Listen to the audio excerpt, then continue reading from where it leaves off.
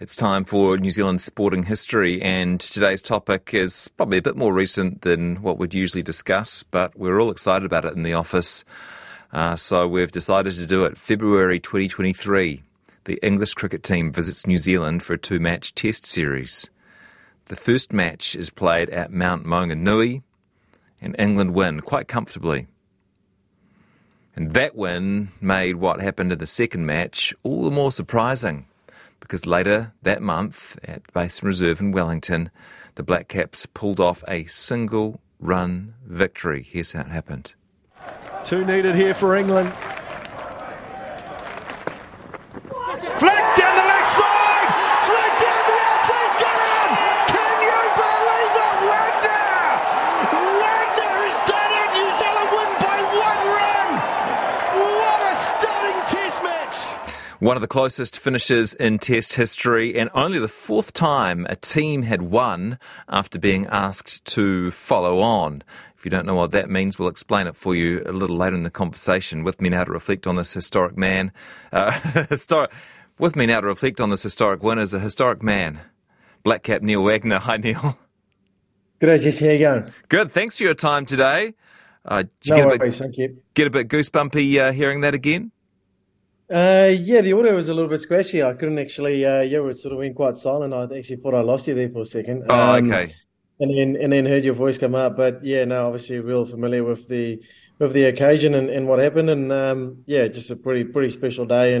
And I guess pretty lucky to be a part of a small piece of a pretty large puzzle of everybody that contributed on a pretty special day in New Zealand cricket history. Tell me about the first test, Neil. Yeah, not great. It was just one of those, I guess, freakish sort of days. We knew with the whole way England play now, which is pretty well documented with the whole Baz ball and Brendan's sort of influence of them, they came out quite hard and balls seemed to have flied all over Mount Maunganui, this Bay Oval, and just sort of, I guess, kept going to the boundary somehow. It sort of felt like playing quite a long T20 game. Going at 9-10 runs and over in a test match is definitely a first for me, and it was quite hard. But I remember looking at Kane and Tim, obviously captain, and said, "Gosh, when are we going to stop the bleeding?" And we sort of just felt like something was going to happen because it kept creating chances, and they kept, I guess, balls sort of skying in the air, falling, and sort of no man's land, and you sort of kept hoping that one was going to go to hand, and then you could control, I guess, the run rate from there, and I keep taking wickets. I guess then. No matter how quickly they score, if we can get them out sort of, I guess, relatively quickly, we get ourselves in with a shot, and it just never happened. It just kept going and creeping away from us. And then I guess we sort of try to chase the game a little bit to try and bat as soon as we can before the lights sort of kicked in.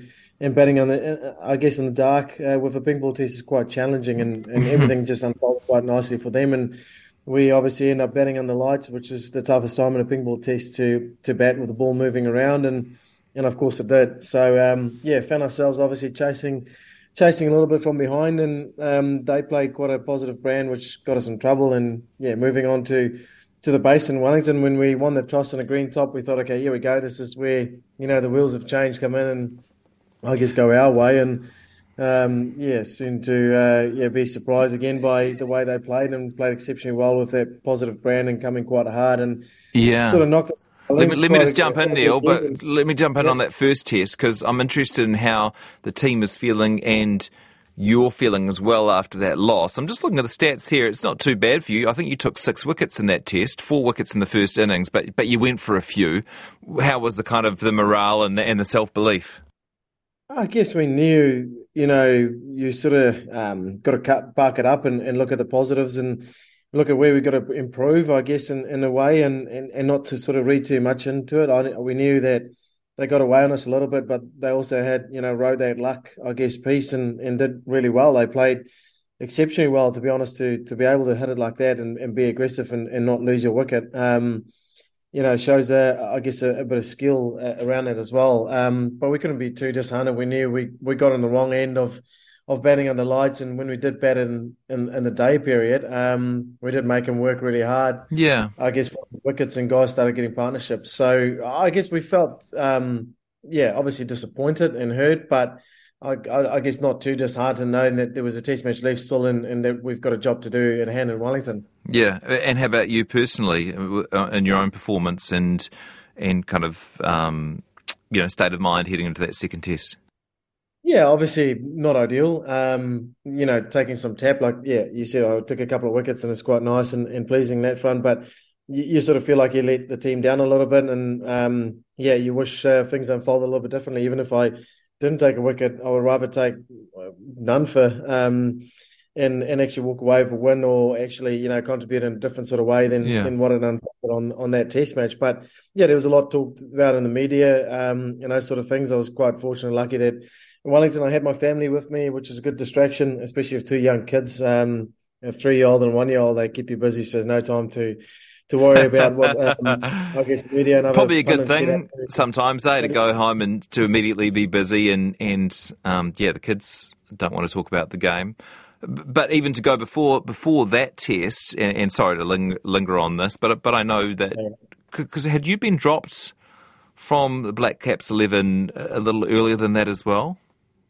Yeah, I was in England. I think I was dropped for the first two tests, and then played the third test, and I started really well on the first day and felt really confident. And then a similar sort of thing, they came quite hard and knocked us all off the park. And in I guess a test series where it was a bit of a seesaw battle, we could have easily won all three of those test matches, and we just got on the wrong side of them. We sort of, all three results were possible, but then it sort of looked like it was definitely either we're going to win or lose, and they got on the right end of it quite quickly too.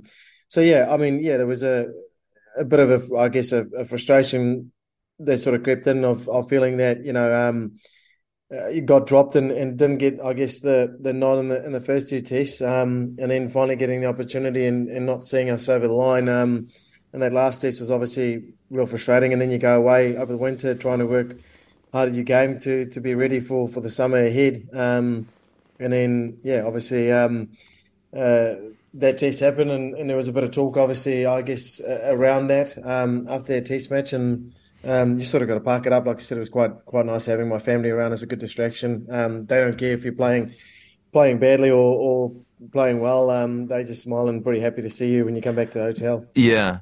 And you're 36 years old, and it's quite easy, I suppose, for people to spin that yarn, or maybe he's had his day, whatever. I'm sort of milking this a wee bit, Neil, because we're about to get to the part where you have a stunner. Okay, Yeah, so yeah, go on. I'm someone who don't really like to talk to too much about myself or personal sort of, I guess, achievements. So that's why I sort of try and palm and brush it off a little bit. Like I said earlier, I guess in this piece, I'm just sort of a small part of a puzzle, and a pretty large puzzle of everyone.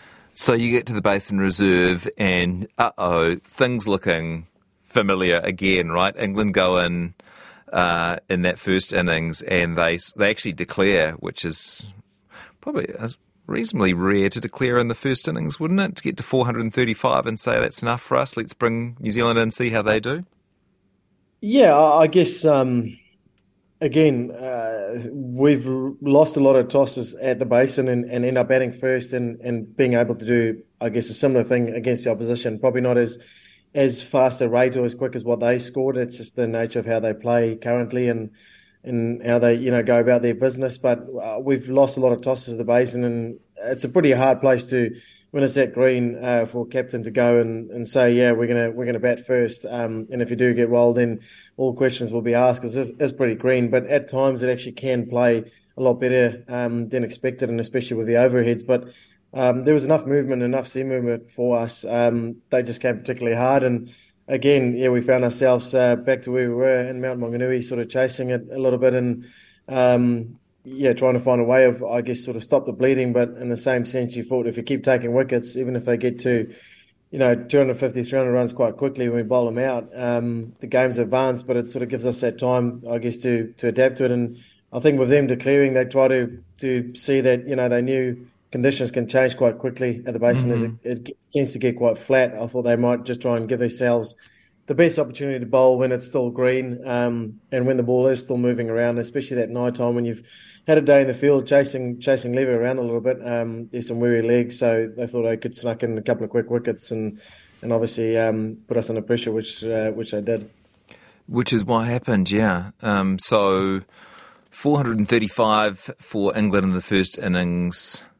New Zealand all out for 209. You were not out, I should say, by the way. You did your part, Neil. and and then you follow on, and this is a bit of something kind of, if you don't know cricket, following on might be a bit confusing, but basically, if you don't score enough in your first innings, the other team can say, hey, go out there to bat again. And so the sort of the usual order of things, England, New Zealand is upended, and it goes England, New Zealand, and they would have hoped that they might roll you quite quickly and not even have to bat again. But things started going a wee bit differently. What did you guys do in the second innings, second bat, that you didn't do in the first? Well, you mentioned it there. I was batting last and sort of didn't get out. I was actually charging off the field, thinking I'm going to have to get my bowling boots on here quite quickly, and we're going to go out into the field. That's what I expected. I thought they'll bat again and try and score at the rate they did and the way they played and come quite hard, and then give themselves all the time in the world to, I guess, bowl us out and defend that sort of target, which is hard to chase in a way. But yeah, I mean, a lot of people will remember around that time was obviously the floods, and there was a lot of storms and a lot of rain around. And the basin is notorious for being extremely heavy ground. And bowlers know. I mean, it's well documented too that there's a limo right afterwards at Mount Vic when you win a Test match for the bowlers. It's a very tough place to take 20 wickets and to win a Test match. Just because of the conditions and the wind and that. And the wind was blowing quite tough that day. So I was running off the field expecting we're going to bowl again because they've spent a day in the park. It's a heavy outfield, so bowlers will be tired and their legs will be quite sore. And I mean, Jimmy Anderson and Stuart Broad's also on the older side, so I thought they'll be pretty stiff as well. And with that wind and the weather that's been around, it will be quite tough. So charging off the field, they called me back and said, you guys are batting. I was sort of quite surprised. I said, what? They said, yeah, you guys are batting. I asked Joe Root, are you muling me? Yeah, having a laugh. And he sort of looked at me thinking, am I joking? And I said, mate, that's glorious. That's the best news ever. I can go sit and have my feet up and watch us actually go and bat again because you guys got to do that all over again on a heavy outfield and into pretty stiff breeze, and it's meant to be windy next day. So I just looked at him and said, good luck. So a little bit cocky. I didn't mean it in that way at all, to be fair. It was just I thought that's the best way for us to actually get back into the game. I thought it's the best way for us to go bat then in conditions, which is then the best time I personally feel in the Basin Reserve to go and bat. So yeah, going in the second innings, obviously we have to go and do that job, not just thinking it's a given. I just sort of thought quite positively about it, that I thought this is the best way for us to win this Test match, and sort of mentioned it in the change room as I walked in. And yeah, then obviously a lot of hard work goes with that, and that's where the other guys stepped up hugely. And like I said, I mean, they still bowl really well, and it was very challenging. And the way Devon Conway and Tom Latham started, and then everybody else who chipped in throughout the whole lineup, and the way Kane batted, it's just typical testament of the bloke he is and the class player he is in that sort of, I guess, extreme pressure situation to come out and play the knock he did was just extraordinary. So it just got us into that position. And may I say, Tim Southee, the innings he played was probably one of the best innings he's played in his whole career. And we all gave him a bit of stick for it and said, gosh, can you bat like that every time, please? Because it was a huge, important innings for us. Now, if you just tuned in, I'm talking to Neil Wagner about the big Test win over England earlier in the year. Funny you mentioned Tim Southee. I've got the scoreboard here. It says he got 2 runs off 9 balls. So what was the... Oh, no, that was in the first innings, because that got us that little bit closer. That I guess. Oh, 73. Yeah. Okay. Yeah. Gosh. So in the first innings, just got us a little bit closer, because if he didn't bat the way he did, then I think. Man, I've totally forgotten about that part of it. Yeah. Getting us put in without those sort of runs, I guess, in the tail end. Totally, Then makes it a lot harder work, I guess, for those guys setting it up. And like I said, the way Kane and and the guys went about their business, and everybody sort of chipped in down the order, and we would have liked to get a couple more runs than what we got, but we ultimately knew that they'll be pretty tired after spending a lot of time in the field, which is a pretty heavy outfield in the wind, and yeah, we've got to score on the board, I guess, that we can defend and try and give it our all, I guess, and there was still enough in the wicket for us to try and do that. Yeah, you scored more in your second innings than they did in their first innings, and suddenly the game is starting to look a bit different. I remember talking about it on air here, saying, hey, there's a chance we could do this. And you sound like quite a positive person, Neil. I was going to ask you when you sort of started believing, but I bet that you never gave up belief. No, I didn't really, but yeah, I was sort of got told by a few of the guys, and Tim including, in the change room to sort of settle down, because I sort of got quite animated and excited when we in the change room, and it was for quite a few long hours, to be honest. Sitting in the change room, I didn't want to move my seat. I'm not superstitious at all, but I just did not want to move my seat at all. Watching the guys bat and yeah, seeing them get through pretty tough periods and the ball sort of going around all over the place. When we scored a boundary and got a couple of runs, I sort of got a little bit excited, and I said, gosh, we're going to do this, we're going to do this. We get runs on the board, yeah, we're winning this test match. And I think Tim said to me, just settle down. But yeah, it's something that I quite firmly believe the whole time. And I sort of felt like, that's just me in a nutshell, and the person I am. And hopefully that rubs off on the guys around me in the change room, and they get that sense and that feeling and that belief too. And then you can go somewhere else. There's no point in going out there with, I guess, your tail in your legs and giving up and throwing the towel in. You sort of got to, find a way and keep believing. And yeah, everybody surely did. Yeah. I just get a little bit ahead of myself sometimes. But, And yeah. in terms of batting, again, you played your part, Neil. You didn't get out, did you? No, I didn't. No. I didn't score a run though, but yeah, Yeah. like to contribute with the bat a little bit more. But yeah, Tom Blundell thought he'll take on the wind at the basin and got out, holding out, trying to do so. But yeah, Okay. fair enough. We tried to give everyone we could. All out for 483. So England came in needing, I think, 258 for the victory, and that's not an easy score. Fourth innings at the basin, right?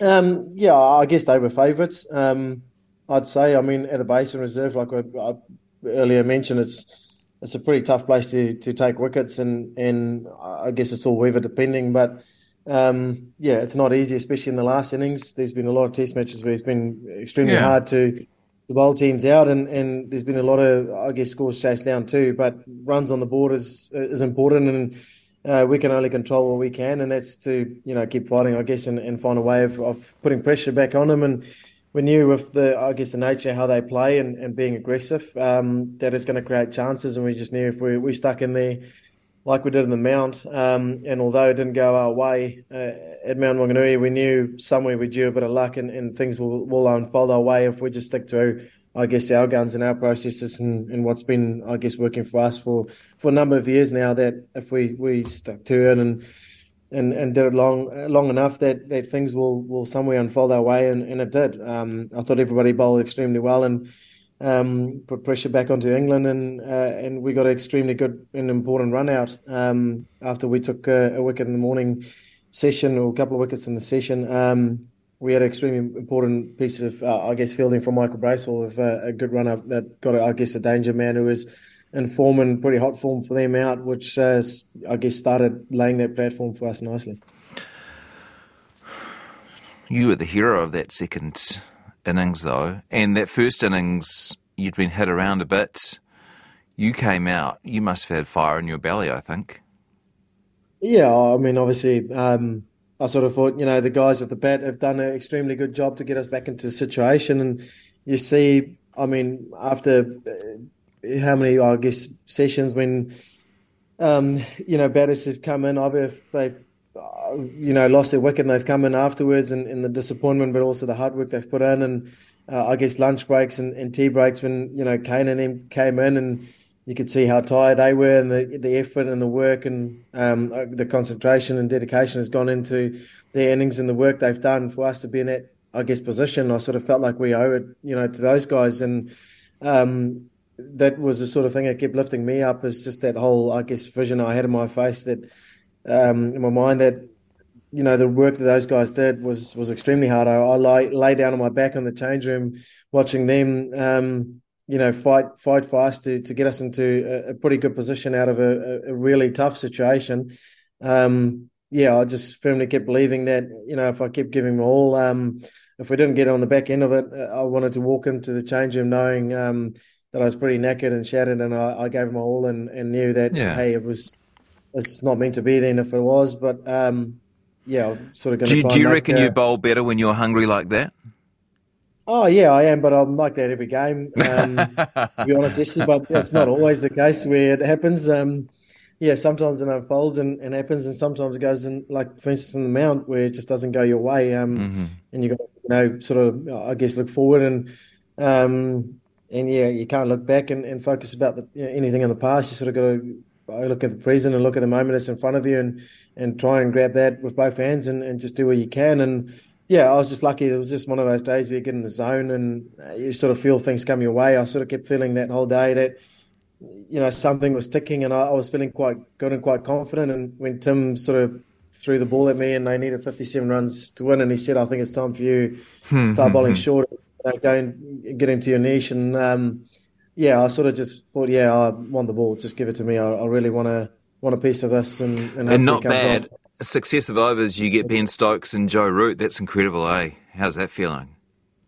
Yeah, it was huge. I knew there was a pretty important partnership, and Ben Stokes sort of looked like he was sort of struggling with a crook knee and with an injury that was sort of haunting him for a while. And I think the word was to try and go short at him, that we knew he wasn't going to be able to duck or let it go much, so it was going to create that opportunity and that chance again. And I guess that's the chance you take again, because it could go to the boundary and you could leak runs again, and you sort of, I guess, chasing your tail again a little bit. But it was just one of those moments where luckily he got the ball in the right area, which was hard for him to control, and went to hand, which is something that was a long awaited sort of, I guess, wicket for a whole tough series, and that sort of started things off.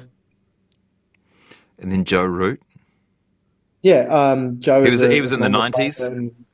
He's a guy I love playing against, and we've had a lot of tough battles. I've had, his number a couple of times, but he's also had the wood on me a fair bit in his career too. He's got the top hand of me too, so it's been a pretty cool, I guess, sort of battle against Joe for a number of years now. I think 10 odd years that we've played against each other, and it's been pretty cool to try, I guess, getting the top side of him and seeing the back of him. And it was just sort of felt like, he was going to sort of take the game on and try and see if he can do it quite quickly and take the pressure off the next guys who's got to come in. Just one ball that sort of seemed to have zipped a little bit more and sort of rushed him, and pretty good catch from Michael Bracewell. And at that stage, I sort of really knew that this could be our day. You're all amongst it, by the way. I mean, you got 4 wickets in that innings, but you took a couple of catches as well. That must have been good fun.